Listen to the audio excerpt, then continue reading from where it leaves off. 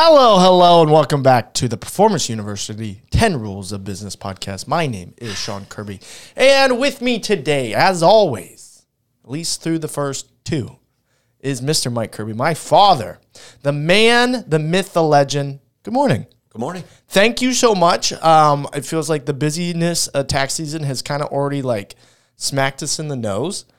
So we came in bright and early this morning to make sure we got this episode out. Yeah, and I'm going to apologize up front. I woke up a couple days ago with a little cold, so if I start sneezing, coughing, runny nose, all that stuff, I apologize up front. But we'll try to get through this and see if we can make some sense out of the nonsense. Okay, we'll see what we can do. All right, so the third rule of business, know your numbers. What does it mean to know your numbers? So, first of all, going back to the first two rules, stay in business, making money. The real art to that is going to be knowing your numbers. And knowing your numbers is, I thought a lot about this, and I think most people who are listening probably played some sport in their life. I don't care if it was starting out like Little Ruby and you're playing 3-year-old soccer, where you're running around the field and not really knowing what you're doing. At any given moment, you're going to run over Grandpa and say, "Did you bring a candy cane?" Mm-hmm. At 3 years old, they're really learning the fundamentals. And if you notice, they don't keep score. But almost every parent and every grandparent is on the sidelines cheering that their granddaughter, in my case, scores a goal. Because we've been conditioned to win. You either win or you lose. And how do you know if you're winning? You got to keep score. And how do you know if you're losing? You got to keep score. And sports, to me, has always been probably the best analogy for business, because you don't know if you're winning or losing if you don't keep score. So knowing your numbers is a matter of literally keeping track of whether I'm winning or losing.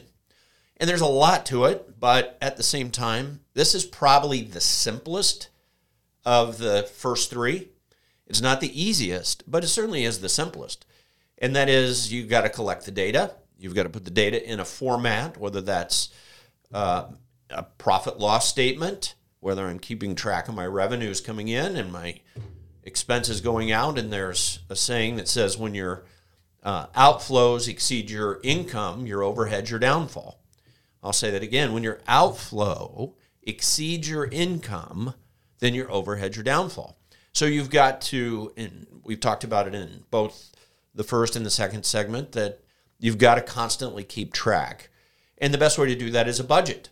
And whether that's a budget for how many sales do we need to make, which is going to generate the revenue, how many people do we have on staff, which is going to be your greatest expense, and are those people helping me make money? So I was thinking, going back to the sports analogy, about probably one of my favorite baseball movies is a movie called Moneyball. And if you haven't seen the movie Moneyball, it's about the Oakland A's in the 2000s and their GM, Billy Beane.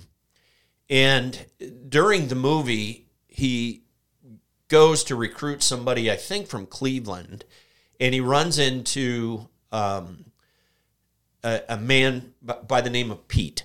And Pete is an economist from one of the East Coast Ivy League schools. And they came up with a system, and I looked it up this morning, and it's called Sabermetrics. Sabermetrics, which stand for Society of American Baseball Metrics. And what Pete did and revolutionized certainly the A's, was how do we take a low-budget team, which I believe this morning I read they were like 24th out of 30 teams as far as budget, and turn them into a winning baseball team? And how do we go to the series? And it was a remarkable transition for baseball, because, and again, there's a lot of parts to the movie that are really fascinating, but if you take the math part of it, they simply said you got to get more people on base on the offense, and whether that's a walk, whether that's getting hit with a baseball, whether it's a single, double, triple, doesn't matter. What's the probability of each batter getting on base. And then on the defense side, making sure your defense minimize the number of people on base. So if you think about it in business, how many singles can I get? How many doubles? How many triples? And then how quickly can I score? And it to me was a good business movie, even though most people wouldn't look at it that way. But you think about it, most small businesses are on a very low budget, and they've got to maximize the number of home runs they can hit. And maybe not as many home runs, but how many singles can I get? Which puts my guy on second, which then puts my guy on third, which then gets me home runs. So I looked at that, and you look at business the same way, and you go, that's exactly what we're trying to do. I don't have to have the home run hitter every time, but I better have people that can get on base, even if you got to lean into the ball and take one for the team. So the statistics, the amount of data that is available today through technology has revolutionized every industry out there because it's all about data points. In one of our businesses, which is Tricked Out Car and Truck, we use a marketing firm. We figured we outsourced it because somebody can give us that data, can do it much better than we can. We can do the spray and bed liners, we can do the lift kits, we can do all that, but we've got to get people in the door. So it's probably one of the best businesses we have as far as amount of data that we can analyze to say this is working, this is not working. And we know for every dollar that we spend with these people, we're getting $10 in return. Now, not all that's profit, but at the same time, we know at any given moment through the algorithms that they've built that if we spend $1, as an example, we just got a contract to put camper shells on trucks. And we're going to throw some money at it and start to find out, even though not everybody, in fact, you'll find maybe 1 in 10 trucks has a camper shell. A lot of work trucks have camper shells. We know there's a market for that. So we're going to spend a little bit of money and find out who out there is wanting to buy one. The other side of that is we learned early on in that business, we just need to be the first click.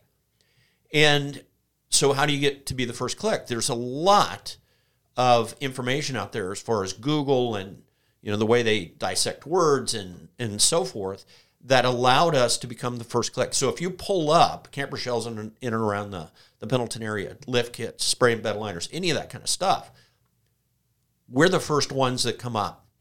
And because of the way pricing works, we're generally going to be within 5-10% of anyone in the marketplace. And that's where we had to really focus on our numbers. We're not trying to be the cheapest. Going back to how do you make money, we're not trying to be a low volume, high number of sales. We want to make sure that we do make money on all of them. And sometimes you just pass. Some people are out there selling really cheap tent and will throw it on your car for next to nothing. Okay, that's probably not our client. That's not the customer that we want. We want the one that comes in, says, hey, I want a tent. Oh, by the way, I want the electric retractable step side mounts on my truck. I want a lift kit. I want all the other things that when I walk in, my pocketbook isn't, $150 budget. I want the one with a $3,000 budget. So we dissect those numbers and we have a target market. We can go after it. When I first started in the insurance business, and again, I mentioned Tiger School because it was a fundamental sales school. This is where we really started to learn numbers, how to track your numbers. And it was really simple in the sense that you tried to make, the fundamental part was 9 approaches, got you 3 interviews. 3 interviews got you 1 sale. Out of that 1 sale, you need to get 9 referrals.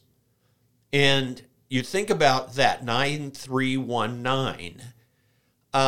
If you did that enough each week, generally I ran between 10 to 20 appointments a week. And if you do the math on that, I was making anywhere from 3 to 4 sales a week. And if I wasn't making those sales, let's say that I was making 20 phone calls and only got 1 interview. Well, it told me I needed to go back to my phone script, which we use, hone my phone sales first, because the first sale is the interview. Hone those skills. What was I doing wrong? What was I saying that wasn't getting me the interview? And then once I honed that skill, then it came down to my presentation skills. If I wasn't making at least one sale every 3 interviews. Why? And then the last part, which was to keep in business, stay in business, you had to get referrals. Now you got to remember, this is the 1980s and 1990s when you didn't have the internet. So you literally had to be in front of somebody, talk to them on the phone. So you were able to identify where my weaknesses were, and I could practice those skills. I could learn the presentation verbatim and not stray away from it. And once we did those things, success happened. You made sales. And it wasn't a high-pressure scenario. It was just saying the right things, listening to what they really needed or wanted, and then filling that need. The law of large numbers is a real thing. And the law of large numbers is basically the more people you call, the more people you're in front of, the more prospects that you see, the more success you're going to have. Hence the word work. The individuals that say, my goal is to sell 2 a week and go play golf all the time. Well, when I'm golfing, I better be talking to clients about what I'm selling, because I'm spending an awful lot of time doing something that, quite frankly, isn't making me any money. So knowing your numbers is a vital part of trying to build a business. Now, obviously, we're an accounting firm, so the part that we see with small businesses, the ones that are truly succeeding and moving forward, is whoever runs it, whether it's the manager, whether it's the owner, whether, whoever it is, they know their numbers. And one of the best examples was that my first partner in business was a young lady named Stephanie Harden. And she's a hair salon stylist. And at the time, we had just bought the laundromat the year before. And there was some extra space, about 300 square feet in the front of the laundromat that was just dead space. It didn't make any money. And I have a philosophy: if you own commercial real estate, every square inch needs to make you money. And she came to me and she was distraught. She was leaving the hair salon that she had been with for a number of years. And she said, "Is there any way you can help me?" And the first thing I asked her was, "Steph, tell me your numbers." And I was blown away by her ability to tell me exactly what she made every week. Because from my perspective, it was, if I was going to invest money into a hair salon, I needed to make sure, number one, that this person was going to be successful. Because I didn't want to put her in a position where she was paying me rent on a weekly basis and wasn't able to pay her bills. And I was amazed that every question I asked her, she knew the answer, she knew her numbers, and that's what made the decision. So with a roll of masking tape, we laid out an area in the front of the laundromat. And I said, "Will this work?" And she goes, "I think so." And at that time, I didn't use any other contractors, so I built the damn thing. I literally put the 2x4s up, put the plywood up, put the drywall up. I didn't do the plumbing. That's a little above my pay grade, but we put the plumbing in. And 2 weeks later, after she approached me, we did our first haircut. And it's been going now for 16 years. But we did it based on numbers. Did we have the space? Yes. Did she know her numbers? Was she put in a position to win? Well, she had already succeeded as a stylist, and her people were going to follow her. And it's grown exponentially since. So it's been one of those things based on the data. We were able to do that. Now, if you go back to any success literally in the world, math has been a part of that success. And I was also thinking about, if you know your numbers, you literally can put a person on the moon. And you think about in the 1960s, the space race. It was through math and knowing their numbers that allowed them the opportunity to literally put a man on the moon and bring him home safely. And they did it multiple times, but they used it through math. So every small business owner needs to really spend some time, and it doesn't have to be complicated calculus. You're not sending somebody to the moon, but it's simple addition and subtraction. If my income or my overhead exceeds my income, my overhead's my downfall. So if you're not making money, why aren't you making money? And it's simple math. I sit down with a pad of paper and I go, where's the leak? where is the extra stuff that's not making me money? Now, that brings me back to the risk of being an entrepreneur. When you're a young single individual, like I was in 1988 when I first got in business, my risk was much less because I didn't have a big nut. I had rent, I had a car payment. I was able to risk all of that very simply to take a chance on an opportunity. And the older you get, and then you have kids, and you have a wife, and you have a mortgage, and you have expenses, I've got to make sure that if I'm going to take the risk, that I've done the math to figure out I'm going to pay all my personal expenses plus my business expenses. So that's where budgets come in. So you have to sit down. Now, this is where I suggest that every single entrepreneur involves their spouse. We have a saying in here, involvement is commitment. If they're involved in the decision, they'll be committed to the decision. And generally, for the most part, given statistics across the United States, most spouses have never been a part, their family was never a part of being an entrepreneur. And your first sale has to be selling them on why this makes sense. Why does this risk make sense? Because if they grew up in a household where mom and dad worked and were W-2 wage earners, they had a 401k, they had health insurance, they had all this stuff, this is going to scare the daylights out of them. Well, by knowing your numbers, your first sale is going to be, let me show you where we can go with this. And it won't be the last time you have to do it. You got to do it almost daily. Let me explain to you why we're in it, how we're going to come out of this hole that we may have dug, and why big picture, long term, the amount of freedom we're going to have and the amount of income we're going to have is far exceeding what I could have done in a 9-to-5 job for 25, 30, 40 years. So I go back to your first sale is going to have to be understanding your numbers. And keep it as simple as 9319. I got to approach 9 people, get 3 interviews, got to make 1 sale.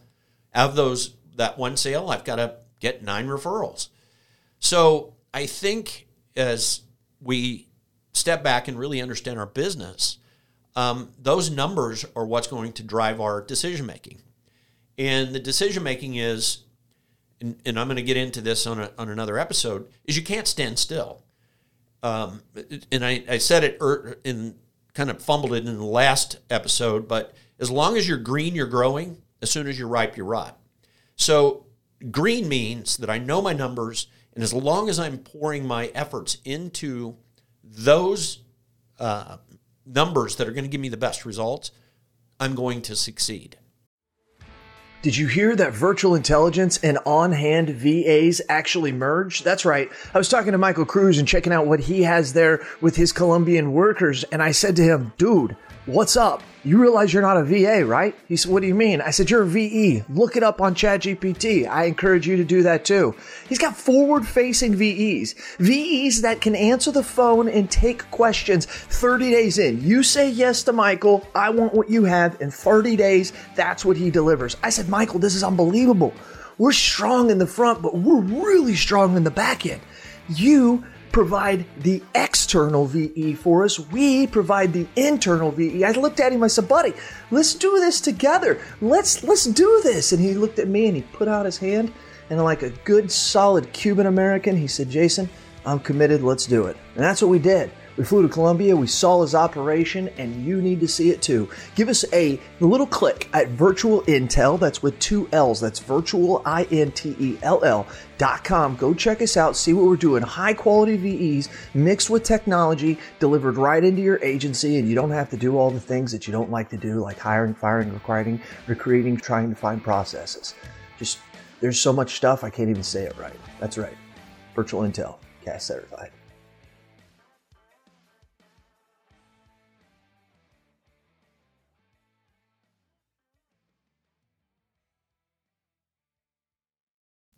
So as we look at that, we have budgets, balance sheets. So I always looked at things as ultimately any investment goes on my balance sheet. Now, what's a balance sheet? It's my assets minus my liabilities. And if my assets are continuing to grow and my liabilities are continue to shrink, that's my ultimate scoreboard. Now, I've got the scoreboard on the business side that is my budget and those sorts of things. But my ultimate scoreboard is my net worth growing? And the reason that's important is, use a farm as an example. Let's say I bought 500 acres 25 years ago, and I want to buy another contiguous 500 acres next to me. This one's paid for, but I don't have all the capital for the next 500. And clearly over the last 25 years, land prices have increased. So this asset on my balance sheet has increased in value, which allows me to leverage to buy the next 500 acres. But that's a big long-term picture. So if you step back and look at your business and say, yeah, my first year is survival, my second year is probably survival, my third year I'm finally coming out of that, fourth year I'm starting to really make money, fifth year I got to grow. I've got to expand. So there's organic growth, which allows me to take the existing business that I have and add more people and continue to grow it. Then there's acquisition growth. And we're constantly looking for acquisitions in certain parts of our business. And the reason you do that is it grows you exponentially, much faster. Yeah, there's some expense to that. There's an investment in that.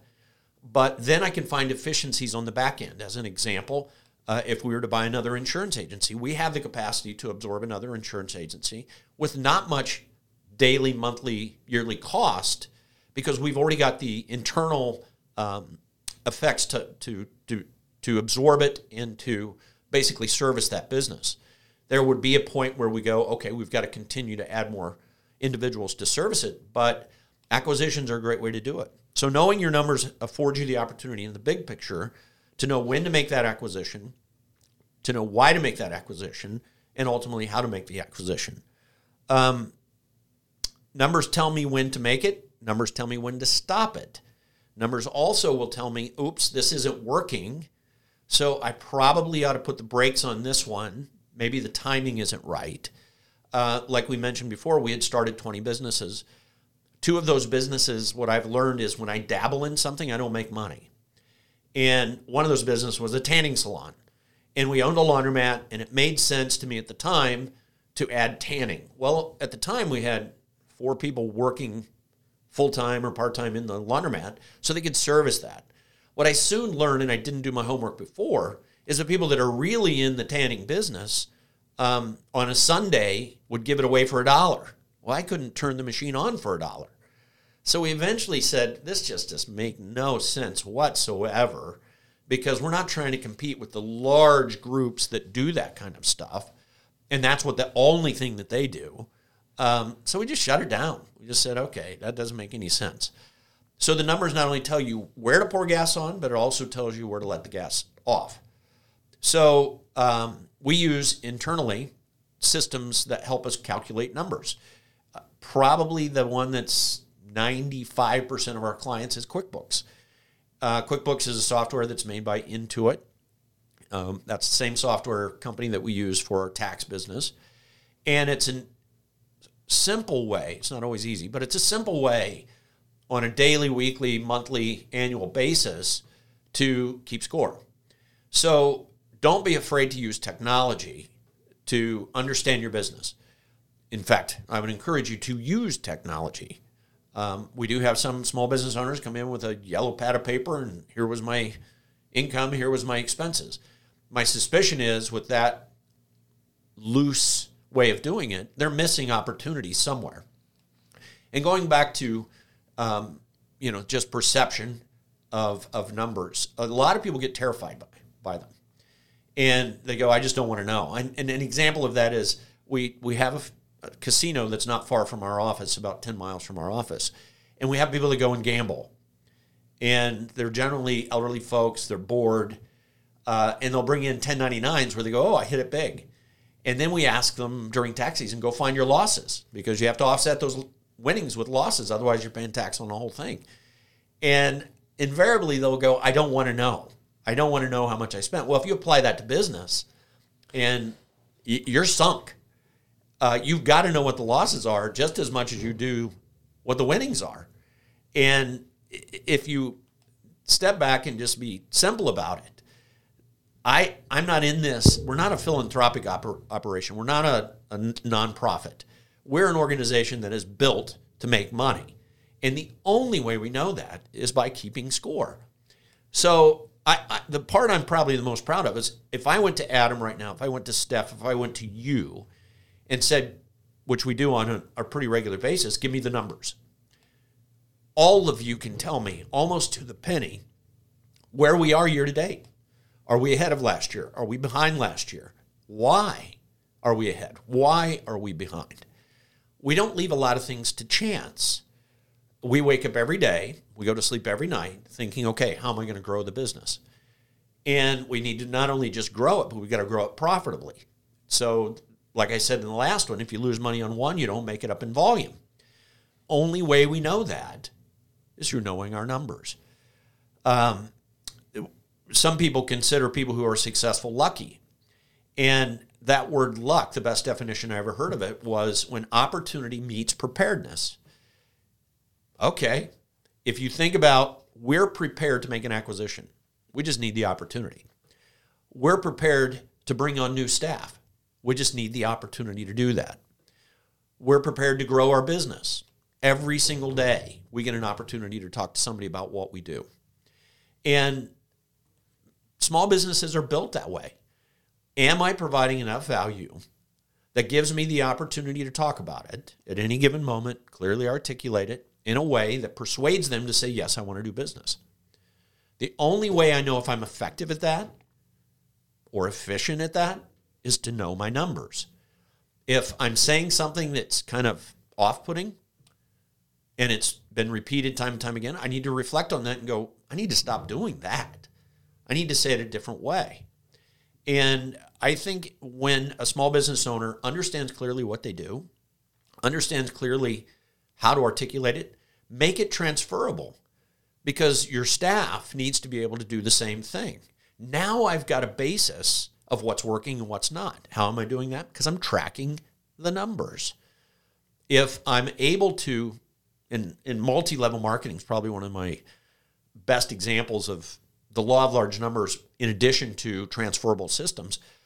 I don't care the CBD oil or, insurance or whatever the, soap in your garage, whatever it is. Somebody's got to have that story of opportunity where they're able to share that with somebody else in a way that motivates them to do something about it.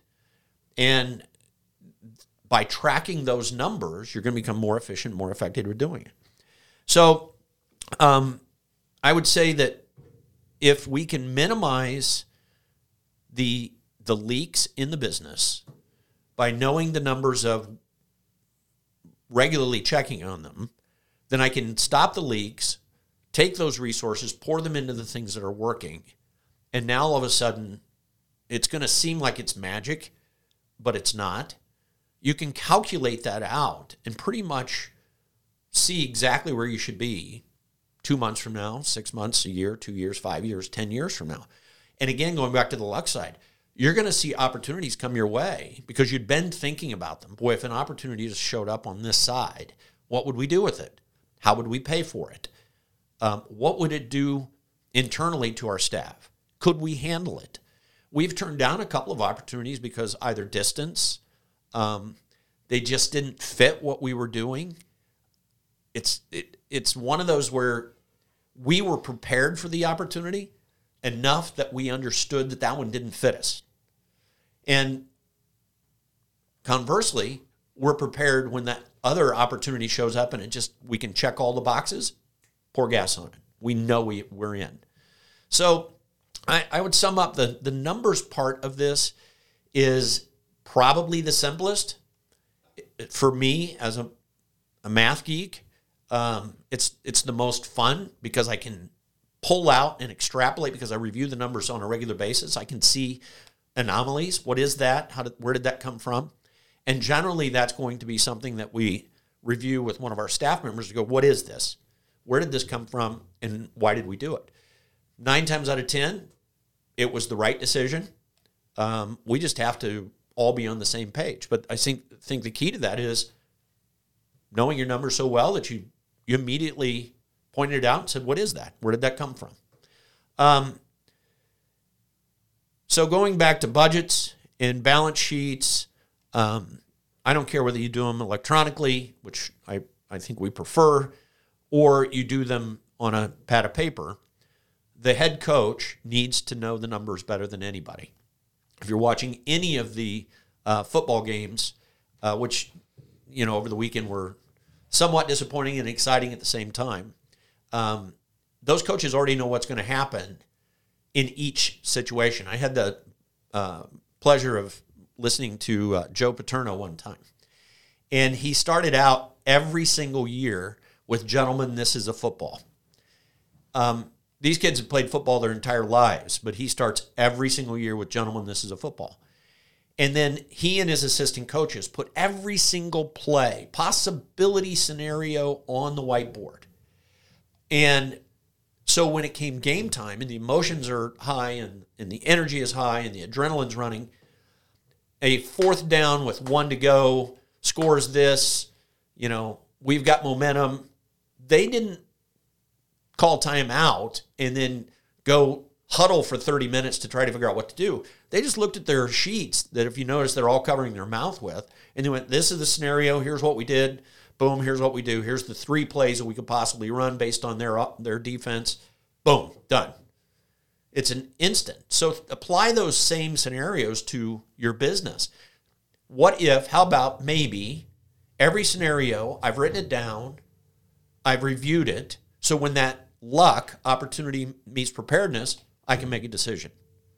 So the numbers are probably the key to staying in business, because that's the information, the data you need on a daily, weekly basis in order to survive and grow and build.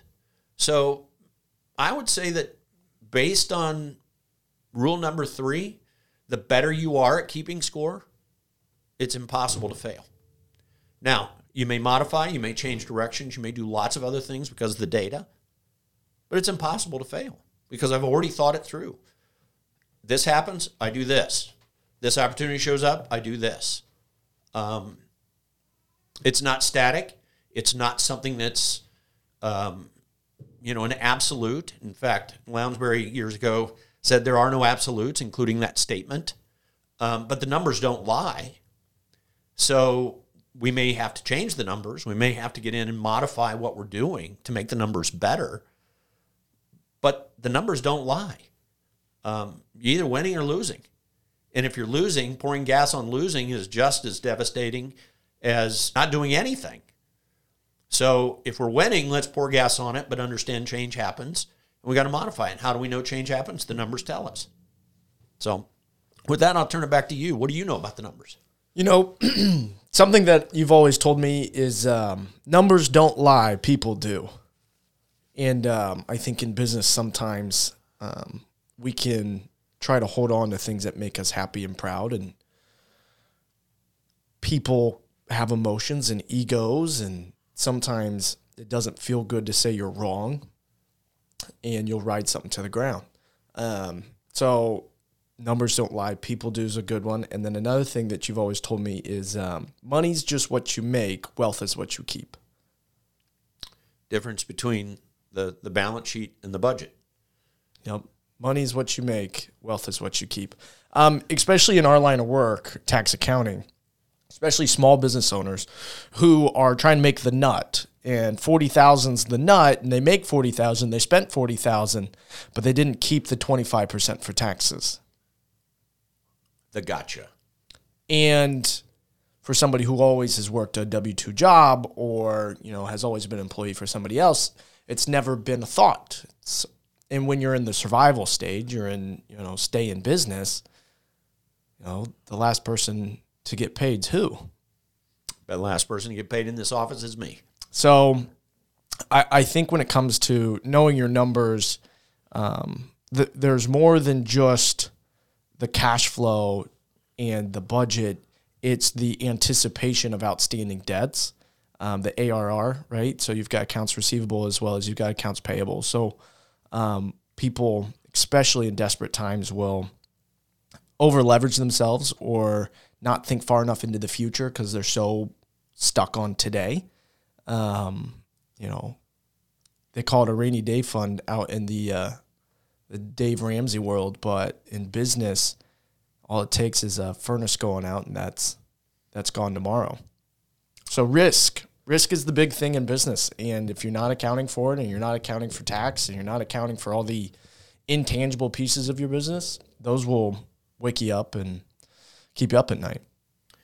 Yeah, and I think that going back to number 2, we talked about the cost of capital, and when you have a dream of being a small business owner or a large business owner or whatever your dream is, you have to understand how much capital it's going to take. And there's an old saying: "By the inch it's a cinch, by the yard it's hard."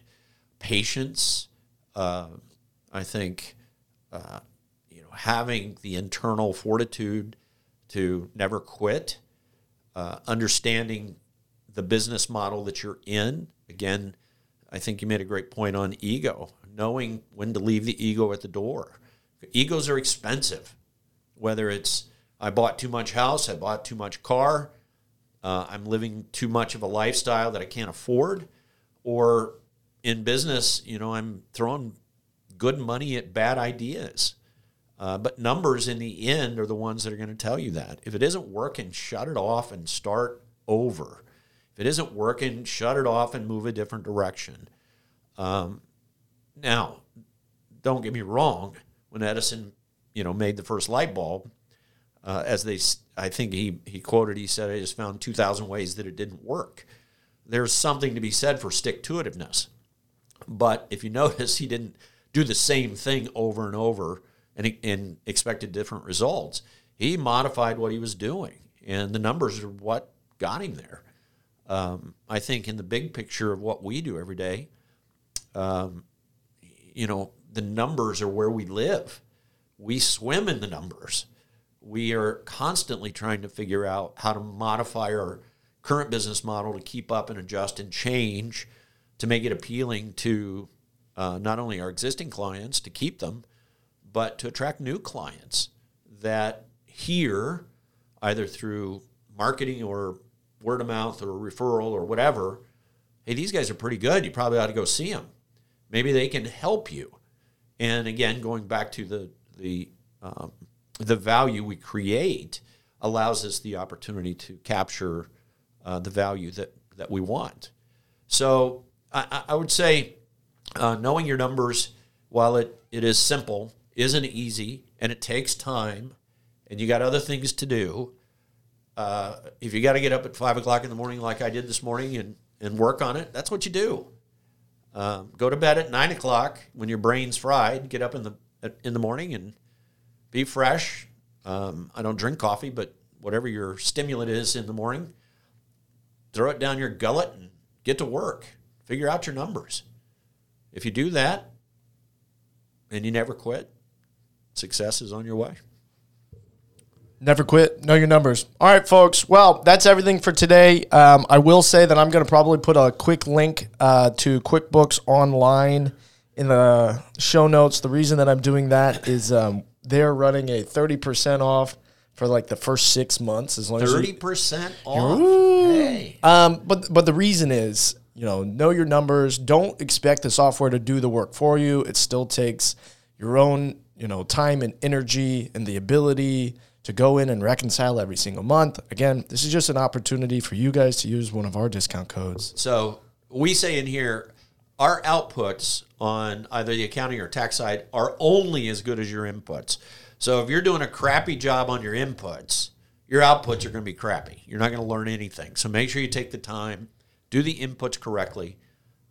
If you need help with that, there's resources out there. My wife's a QuickBooks certified trainer. We can help you with that. If you're listening to this and you're somewhere that's not possible, find somebody that can help you, because the day one inputting of the numbers is the most critical. Setting up your accounts correctly, making sure that your inflows are categorized correctly and your expenses are categorized correctly. That's the only way you're going to be able to figure out the data to pour gas on it. Data's king. All right, folks. We'll see you next week. Peace.